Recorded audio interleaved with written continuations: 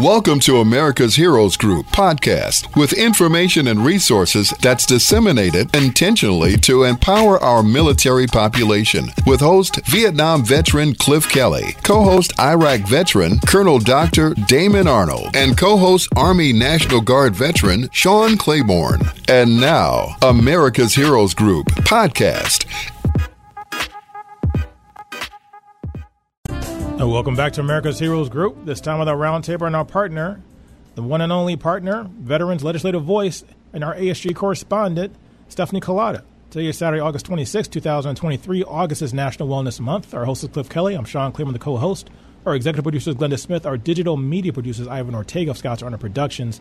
And once again, we have Stephanie Kalota with us. Of course, she's a U.S. Army Sergeant First Class veteran and founder and creator of the Veterans Legislative Voice and our ASG correspondent. We're going to talk about government budgets and also the Freedom Caucus demands. How are you doing today? Doing great. How are you doing today? Not bad, not bad. It's heat in Chicago starting to abate a little bit, so it's getting a little bit cooler. I think we're down to 75 today, but it was like 115 with the heat index the last few days. I'm still jealous. We're still in the 90s down here in Florida, so... But everybody, I hope they're having a great summer. One of the things that, we're talking about is going to be the budgets. Right now, Congress is in recess. They don't meet back up until the beginning of September. So the budget is going to be like the big thing that's going on right now when they get back into the offices. Wow. So what are some of the things that they're talking about with this budget? What are the Freedom Caucus demands? Oh, one of the biggest things on the Freedom Caucus is what we've talked about, and it's a big thing with Glenda right now, too. So Senator Tuberville's hold on the promotions because of the military's change in policy to pay for travel expenses for abortions for people in the military. The prohibition was added to the bill. And a few other things like the prohibition of a reimbursement or coverage for sex changes for those that are trans in the military. Those are one of the things that had been put into the bill, and got to remind everybody, the House has the majority of the GOP, but it's a thin margin. And that's the reason why caucuses like the Freedom Caucus try to flex their strength, because there's enough of those people to hold out and not pass if those guys don't agree with the majority of the GOP. So a lot of times, if they want to try to pass something without the Freedom Caucus, they would actually have to go to the opposite side of the aisle, which we know can actually lose your seat, like a few other GOP people out there that supported the investigation into Donald Trump. The Senate is currently a majority to the DNC, to the Democrats, but it's only by, two people, by the vice president and one more senator. So it's a very thin margin. A lot of things to pass requires a 60 vote to pass, and we're at 51-52 for the Democrats. And to kind of remind audiences about what we've talked about in the past from previous shows with these two issues, or mostly with veterans, or not veterans, but people that are service members, women trying to get abortions or go out of state or out of their post to get abortions to states that offer those. A lot of this is in cases of when the health of the person is in danger. Yes, it's so the military will only provide an abortion or compensate for travel to an abortion if the pregnancy is from rape, incest, or for the wealth and healthcare of the mother, or the person bearing the child. And that's the only reason why they would pay for the travel expenses. DOD representatives have said multiple times in press conferences and press releases that they've told Senator Tuberville this is perfectly legal by the Hyde Amendment, but for some reason Senator Tuberville keeps missing the exception part of the amendment. So if those that want to look up the Hyde Amendment, go to the exceptions, because he stops at the semicolon and not the period, so you could read it for yourself on who's saying what's legal and what's not. So I think it'll be really, really sad if a woman needed to get an abortion for a health reason and died as a result of something that could have been prevented. The complication in that is that there's also the FERS doctrine, which means you can't sue the military for basically malpractice, medical malpractice. So when these things happen, the family can't even find any advantage or have any benefit towards it other than the regular death benefits. So there's a lot at stake when these types of situations happen. I mean, you might be thinking money. Maybe that's the reason why. Well, prior to Roe v. Wade being rescinded, was that in the previous year, the military only performed 14 abortions. All right, I'm about to say, it's not like the women are a minority in the military, first of all, and then second of all, you don't see a lot of pregnancies in the military. You just don't. No, and if they do, it's typically usually going to keep the child because you want to start a family, or maybe you have a spouse that's in the military with you. Yep, or you just want to be an independent woman. Mm-hmm. Yeah. And you know what? More power to them for doing that. I mean, I made the decision not to have children when I had my military career, because with military careers, if you become pregnant, you could fall behind very quickly because you're restricted from doing a lot of things when you are pregnant. So, I mean, focus on careers like that. Women are less likely to be promoted because of things like that for health reasons. So, I mean, that's what happens when you are a female and you have a vagina. And for the women out there in the military, 40% of the women in the military currently are stationed, duty assigned stationed, in a location that practically has no allowances for abortions. So those are the ones that are the 6-week ban, and you only find out you're pregnant at 6 weeks. So much less, some people you actually have to wait until after 6 weeks to find out that you're actually pregnant, and those type of things. And even the dating can be incorrect. This one I know for sure, because this has happened personally and for a few other people I know. The actual dating, the child or the fetus in a woman actually is not completely accurate. It can be, it could be very inaccurate. Now, in the cases of trans surgeries or surgeries to help someone change their gender or gender reassignment, however you want to classify it, call it, is that considered a health question, or is that considered like plastic surgery? Well, how do they classify that type of procedure, medical procedure? That one I'm not quite sure of, and I'll be honest. But I will say I know on the civilian side, they often classify that as plastic surgery. And for those that don't know, in the military, you're actually allowed one elective surgery in your career. A lot of people use it for LASIK. Some women do it for breast reductions or enhancements, because you're actually allowed to get the enhancements because you got one in your time frame. And because there's plastic surgeons, a ton of them at Walter Reed, and they need to keep up the practice, because you know what? Plastic surgery is not very often in the military, and it's usually because of battle, injuries or freak accidents. And so they came up with this program many years ago that people can do elective surgeries for that. And to me, that's what it goes under. I was still serving in the Army Reserve and working for the Army Reserve as a DoD civilian during the time frame that the transsexual ban was lifted under Obama. And this had became a big thing because a lot of people of the conservative side was very angry at this because they were worried about the money wasted on performing these surgeries. I haven't found any statistics yet of how much money it actually cost them, but I can't imagine it's that much because it's not that many people. But many of the people that I knew that were serving and trans had already left the military, transitioned, and then when the ban lifted, they came back in. And that's the same for those that were LGBTQ. Once the Don't Ask, Don't Tell policy was rescinded, LGBTQ people came back in the military, prior service people. And we actually had a bit of a retention and recruitment bump when those things happen. And they, so when we're having a recruiting issue and a retention issue, maybe we need to go back to what we did before to get those bumps back. Yeah, I think a lot of people think that are on the conservative side, are just morally opposed to the idea of someone changing their gender. They think that's just something just completely immoral and should never ever happen. And then a lot of people just really don't care. They don't care less what somebody else is doing with their own personal bodies. Right.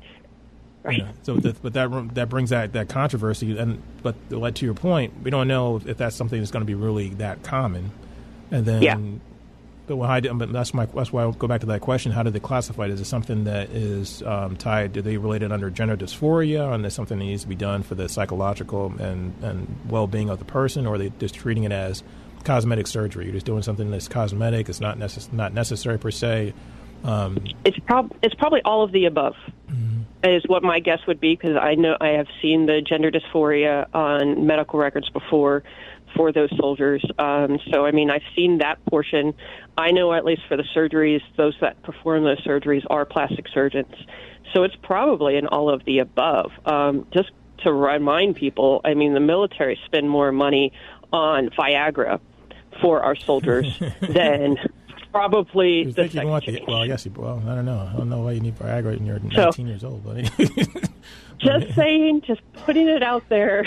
I'm not doubting it. But the thing is also, the thing we talked about on our show years ago when we first started talking about this topic is in the field, when you're deployed, things like that, what is it like for people that might need certain treatments or hormones if they don't get those things and they're in a mission or they're deployed or they're overseas or, God forbid, they're captured? Yeah.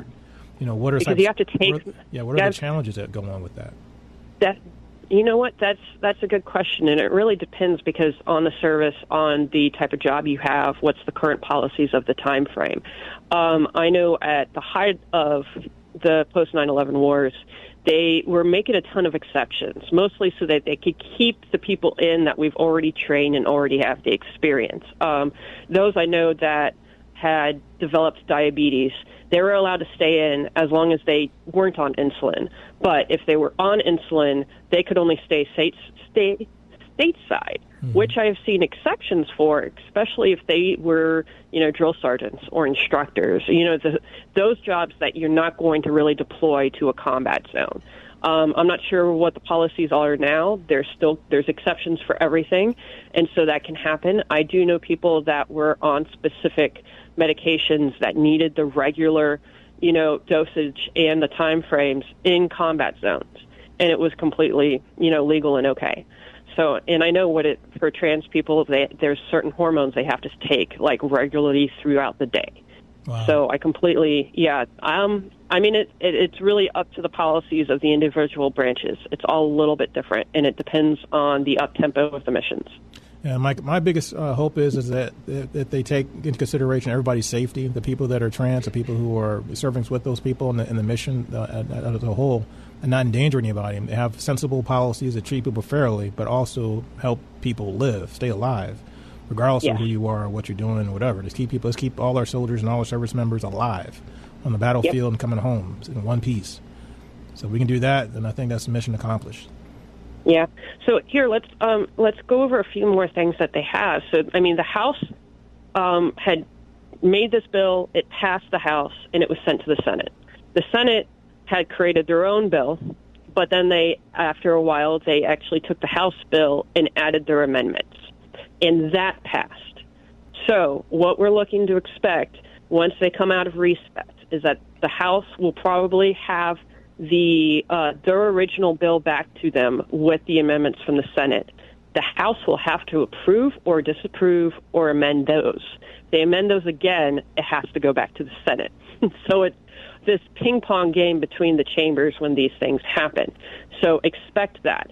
There's going to probably be a lot of talk on the things that the Senate has changed.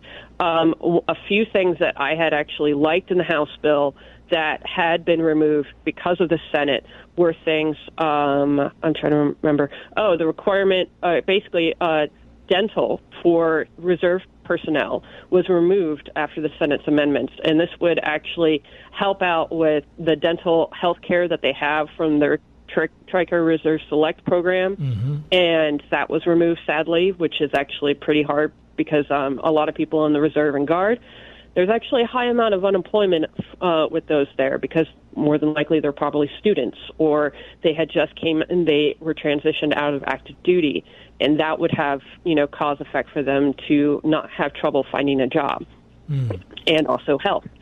So dental for those reserve personnel is actually pretty important, but that was removed. So thanks, GOP. Hopefully you can add it back. Let's do that. And that's something to give you props. A lot of people in the veteran community fought for that, for dental care, because that's something that has a lot of profound impacts on people's health and their lives, and not just from a cosmetic standpoint, but just your physical health. There's so many things are connected to your teeth and your dental health that is not being addressed. Eyes and mouths for some reason don't matter, I guess, in American healthcare. I don't get it. The frustrating part is that the Army Reserve, at least I know for that side, will pay for the fixing of teeth when it gets to a bad point, but they have limitations.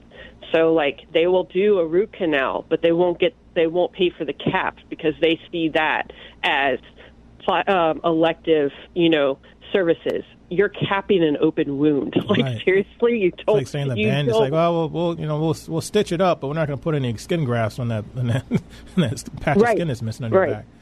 And they're not going in. So they currently also do not cover for preventative or routine cleaning, which we know is much cheaper than having to do all of the mess after it got bad. Right. So, I mean, those are the things that's happened. A few things that the Senate did add that was actually pretty good. It's the treatment of certain materials contaminated with PFAS, PFOS, an increase in funding for the study and assessment of health implications of the exposure to that. And for those that aren't aware, that is chemicals out of the firefighting foam. They're most likely to be in the ground or around saturated airports and things like that, especially places that do a lot of practice with firefighting foam. And a lot of military bases have that saturated in their water. So they're trying to do more studies on that because they've actually found some links in health.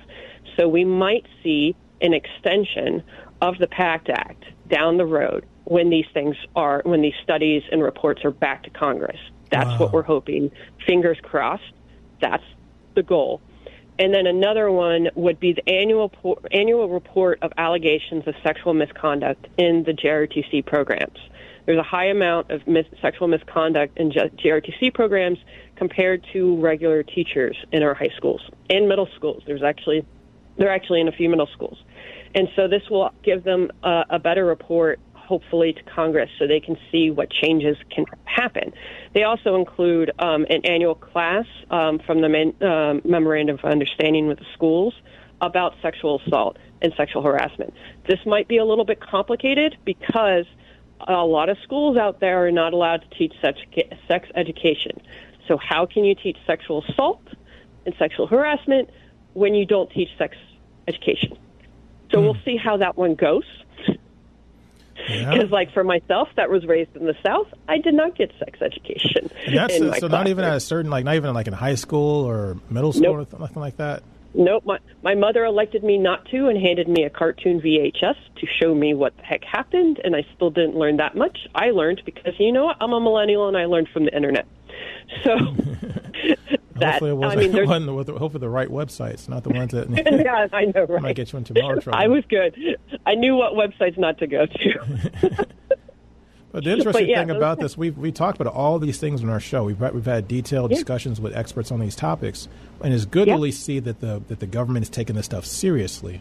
Once again, the only thing we're batting 1,000 until we got to the dental health, and that's really sad to see that was taken out because it actually saves money, saves the military, and saves our taxpayers money to do the common sense things, which are preventative health, rather than we could spend a few dollars on some cleanings and things like that versus thousands and thousands of dollars on a root canal or getting teeth repaired and things along those lines. Yep, I know. I mean, they're listening, guys. So I mean, that's the reason why the sexual misconduct in the JROTC program is becoming around, and also with the help of the New York Times and other newspapers. But keep talking to your elected officials, talk to news media companies, let them know what's going on, because they can pick it up, and then that's when the elected officials can find out, because that's how they found out about a lot of things. And just keep fighting, because you know what? These changes are made or because people talk about it and they let people know. So bring that stuff up. Stephanie Kalota, great to have you again. Thank you so much. America's Heroes Group, we'll be right back.